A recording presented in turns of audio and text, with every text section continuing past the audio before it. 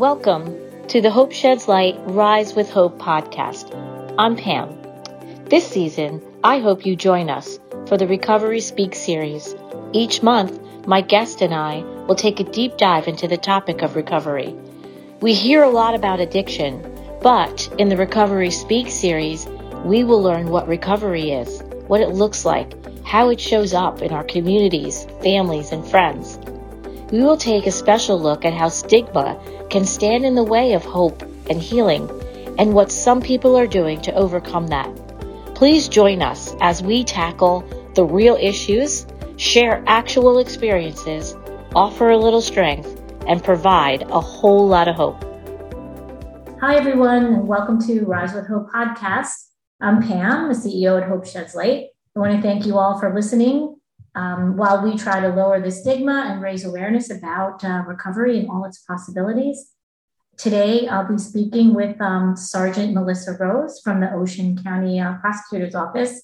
I'm so thrilled that she's agreed to join us today. She's an incredible human being, totally invested in the community and invested in, really delivering resources and supports to everybody. So welcome, Sergeant Melissa Rose. How are you today? Good, Pam. Thank you so much for having me. I'm really excited, actually. I was nervous and now I'm excited. Good.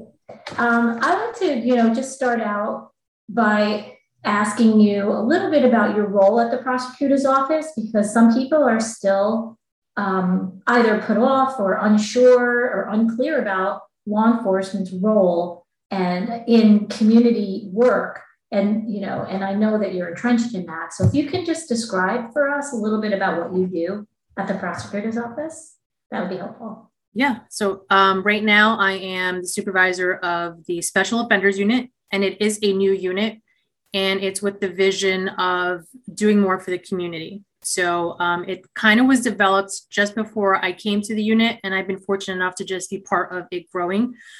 So I'm very grateful for that. So the Special Offenders Unit is comprised of so many different aspects. There's so many prongs that go with the Special Offenders Unit. But for today's purposes, we have diversion programs that assist our community with, not everybody needs to go to jail for what, they've gotten themselves involved with. What we really realize is that there's sometimes an underlying issue, and it's the addiction, and it's the unresolved addiction, and it's the failure to receive the proper services. And these people are going in a roundabout circle, with the same issues. So what we've tried to do is zone in on that. And we've offered this Trident program with an Operation Helping Hand grant. And it allows us to look through these court calendars and realize, our kind of the repeat people that really what they need is help. So we offer that to them. And then we've also added on the First Step program through the same Operation Helping Hand grant. And it allows social service workers to go out with officers to work hand in hand for that Narcan reversal response and give help to the family too, because it's obviously the person that has overdosed, but it's that parent that maybe has seen it for the second or third time, or the spouse that is traumatized by not knowing what else they can do. So we want to help them as well. How is that for you guys to be pairing up with a human service or social worker to go out and do your job? That's a bit of a hot topic right now. So how's that working for you guys? It is. And I wouldn't shy away from, there are plenty of officers that don't want to be asked to be the social workers. Which I think in this instance, it can't be any better than that, right? An officer gets to be the officer and respond and then work alongside the social worker. And we're just really grateful for providers like Ocean Mental Health, who have made it easy to make this linkage available. They're very easy to work with, and they've begun to understand our role. And I think for me, I can tell you in the last year, I've been more understanding of their role. I've been a police officer for 17 years. And it's not until the last year that I could say that I see the end result is the same for both of us. What we all want, right, is to make a difference in the community.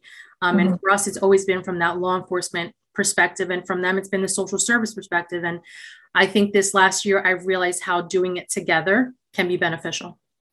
Yeah, unfortunately, for people with a substance use disorder, so many times, part of their disease and how it manifests includes, criminal activity.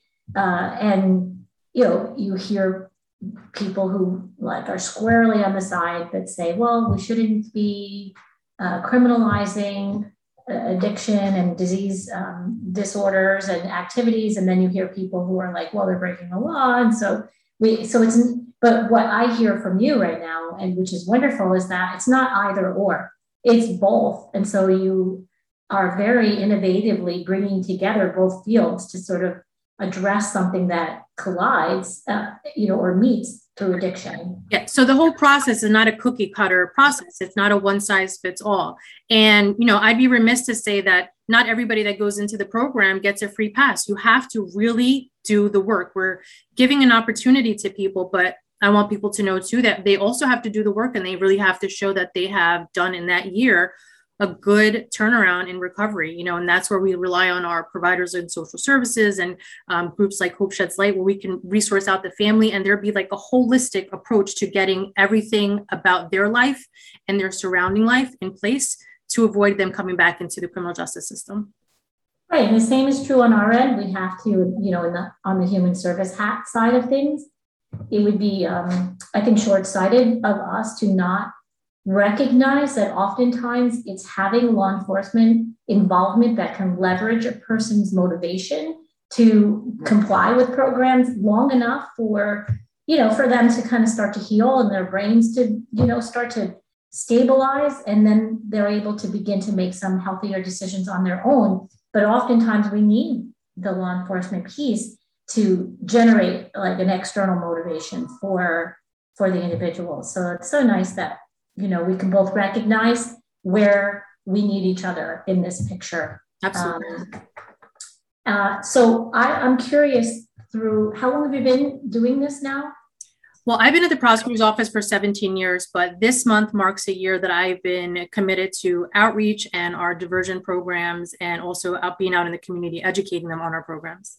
Mm-hmm. Were you just assigned to the diversion program, or was it something you wanted to get involved with? So for, let's say 16 of my years, I was in an investigative role, very much out doing things out in the streets, doing things, whether it was sex crimes or a street crime unit. And I was ready for a change. So this was just a blessing in disguise. If I would have known the pure joy and satisfaction, I may have, made a change sooner. But I enjoyed all my time. Out there. I can't say I didn't, but what a blessing in disguise. A huge growing process for myself as well. The change in mindset. I was definitely in a fixed mindset as a law enforcement officer for so long. And this has allowed me to have a growth mindset, see things from another perspective. So I'm really grateful for that too. It's been a personal growth for me as well. So I'm going to just maybe drill in a little bit there, if you don't mind. So I love that you say it's a shift. Can you give me an example, or is there a situation, without disclosing, anything confidential, that where you can say, yeah, that was an eye opener and that kind of started your journey? And what do you mean when you say shift? Like Sure. How it relates? Well, I touched on it briefly before. I mean, I can tell you that in my previous roles, when I needed to work with an agency, a social service agency, I'm not going to even pinpoint, right? There's so many. There's ones that deal with children, adults, juveniles, whatever it was.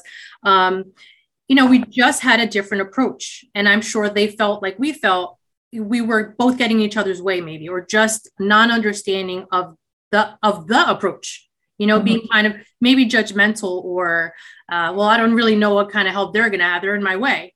Right. And I can say in this last year, working with OMH, for example, we have to talk to each other about programs or outreach, and just the ongoing collaboration. I have seen, not through one specific incident, but over time, how the end result has always been the same.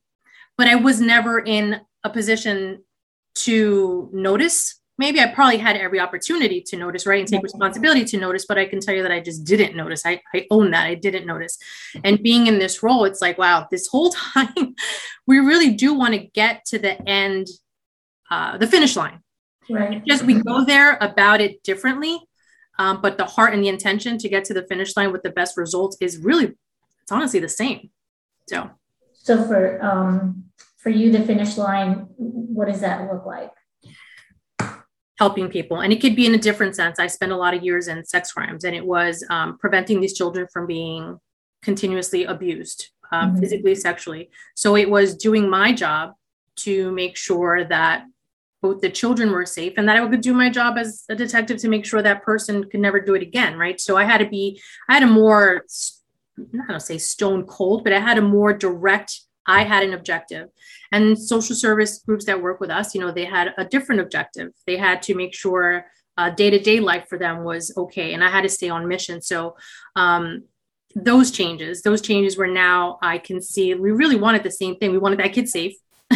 We wanted that kid never to be abused, right? We wanted that person to never abuse any other child. So it's always about keeping somebody safe. And in this instance, sometimes it's keeping people safe from themselves.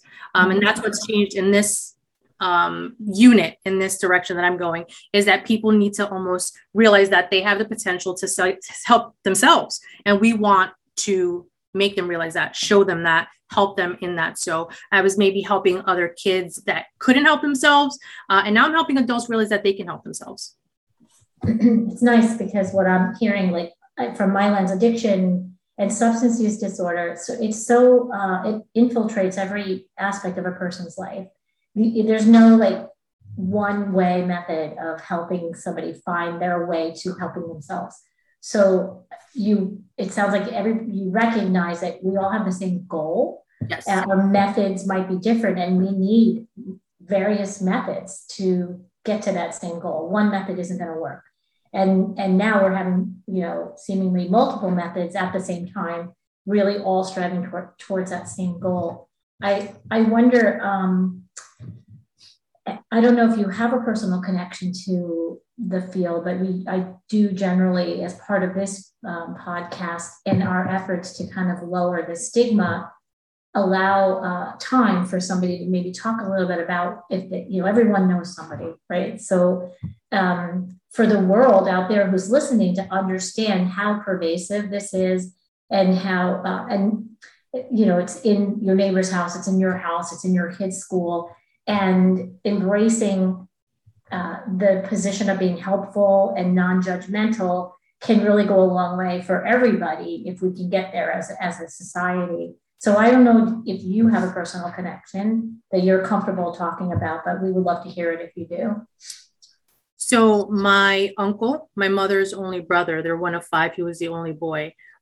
He was an alcoholic, and it affected the family for many years, hesitation for inviting him to the family gatherings, how that would turn out. Or just the worry it put on everybody and my grandparents at the time. My uncle ultimately, because of his alcoholism, he had liver failure, heart issues, and he died of a heart attack. He had a 4-year-old little boy at the time. I think he was 4. My mom wound up being his guardian. My mom wound up raising him. He wound up being my little brother. So I saw, what he went through growing up without his father. And as much as my mom and my dad had raised him to have that family unit, he knew things were different. So I have had a taste of how it can destroy a family, how it can affect the children, right? How can it affect my grandparents? I don't think my grandparents have ever recovered from that. So it can affect the extended family. So the fact that I am all these years later in a position to help a family in that same just substance use disorder is pretty interesting, pretty amazing. I would have never thought that. But my family has seen the destruction that it causes. That's beautiful that you have made the connection, that you've almost come full circle, right? From your personal experience to you can bring that into your professional life with a little humility and sensitivity to the families that you're working with. I find that helps. Our agency is we're not clinical. We work really well with Ocean Mental Health as well. But everything that we do is from that pure perspective. It's people who are willing to share their personal stories as a way to reach out to and connect with other people who maybe aren't so ready to accept what they're going through, internally or externally. So I don't know if this has shifted you on a personal level the same way it's shifted you on a professional level at all, if your understanding or compassion level has shifted in any way. Absolutely. Absolutely. I recently did a project. I hate to keep on saying Ocean Mental Health, but we love them. Yeah. So I recently had a project, and they're putting an event together to show the difference of the perspectives of social workers and law enforcement officers. And in my interview, I definitely said, my mindset has changed, like I mentioned earlier, and a lot of it is more empathy. I'm a sensitive person. I mean, I can cry at a fabric softener commercial. Like, it's literally like I'm sensitive. I'm a crier, right? But when I'm at work, my passion and my desire to save a person and save a child, it's like it's a switch. It's just a complete focus to get my job done. And as much as it can be emotional and sensitive, I would be ineffective if I was crying all the time. I would have to pick myself up off the floor and have nothing to give to that next person, because crime doesn't stop, addiction doesn't stop, victimizations doesn't, it's ongoing, right? I'm not going to have one person. I can't fall apart. I have to stay on track. So I was very much in the zone, and I can't say that I'm not in the zone, but I've allowed myself to be more empathetic. I've allowed myself not fall apart. I can't be a puddle, right? What would I be? But I've allowed myself to be more open about, being empathetic, or just more sensitive and not being so direct. So I have to stay on task.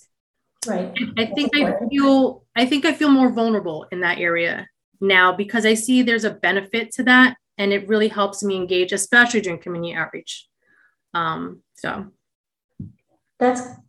Thank you for sharing that too, because that in and of itself, that share is vulnerable share. So I appreciate that. I wonder, we're almost done. I just want to, what's your message about, or your understanding of recovery now that you're doing this? I know sometimes the world only sees substance use disorder through the lens of active addiction in the media and, the newspaper and radio. We're always hearing about the arrests and the deaths. We don't hear so much about recovery. And I don't know if your work over the last couple of years in this program has opened your eyes at all to what recovery looks like, and whether or not you have a different sense about the possibility or probability that somebody can recover. So my mind has been more open to that. Recovery is not, if you fail, you're over, and I knew you weren't going to make it anyway. What I've realized is that recovery is different for everybody, and that it's not 2 strikes and you're out. It can take a couple of times around without judgment. So there's somebody in one of our programs who had not done well, and she came back, and early on in my involvement in this unit, I realized that they gave the person a second chance. And I thought, that wasn't my mindset, right? That wasn't my mindset. And this person is now graduating, is now a mom, and is now doing great. And what that did for me was pretty crazy, because it's not crazy, really. It's not. It's great. It's phenomenal. But it's not what I thought it was. It can be different for everybody, and it could take them a couple times, and just a little bit of understanding and patience can go a long way without judgment. Well, I mean, we should probably just put the period there. It's great, because I want to remind our audience that I'm speaking to Sergeant Melissa Rose in the prosecutor's office, who's, shifting in her perspective and still holding the line. It's a complicated position to be in. And I just hear your openness and willingness to stay in it and stay open and grow. And that, to me, is what's going to create the change that we're looking for. So thank you for being so honest about everything that you're going through. We started the podcast as an outgrowth of COVID and being shut down during the pandemic, as a way to stay in touch with our audience and to help them with managing their feelings. And so we would share our self-care practices. So I do ask everybody I interview, if you have a particular self-care practice, then would you share it with us? Absolutely. So I would be remiss if I didn't admit that during COVID and the isolation and the change and the drastic change, for a lot of us, it had caused me to find my way to find peace in the moment and to calm my mind and to stay, positive. For myself, I have an adult son to be a good example. For my husband, so I recently in the last year started more practices of mindfulness. In the morning, I also take time to do yoga to slow down. I don't know if you can tell, but I do talk a mile a minute. And in person, there's like hands and there's just facial gestures, and I'm very animated. So I try to take time to slow down. And it's not easy, but I want to because there's a benefit to that. So I'll do yoga, mindfulness, and I make sure I exercise every day. That's a really, really important thing for my mind. I need to make time for myself and to be okay to stop everything else and make time for myself. So those are the things I've been more diligent with in the past, maybe year and a half. So, and I love it, and it's beneficial. That's awesome. Yep. So it's purposeful or planned self-care. Like it has to happen. And it sounds like you're very, skilled at making sure it's part of your daily life, which is really good to share. So I again want to thank you. I want to thank you for joining us. I really want to thank you for all the work you're doing in Ocean County. We're really lucky and blessed to have the partnership with you in Ocean Mental Health, and the people and the residents in the county are lucky for your leadership in this area. So thank you so much. Pam, I appreciate it. Thank you for always including us and working with you guys. It's a pleasure. It's a blessing to know you guys and be working alongside you. Thank you for joining us today on the Hope Sheds Light Rise with Hope podcast and the Recovery Speak series. If you are enjoying Rise with Hope, you can join us by subscribing on iTunes.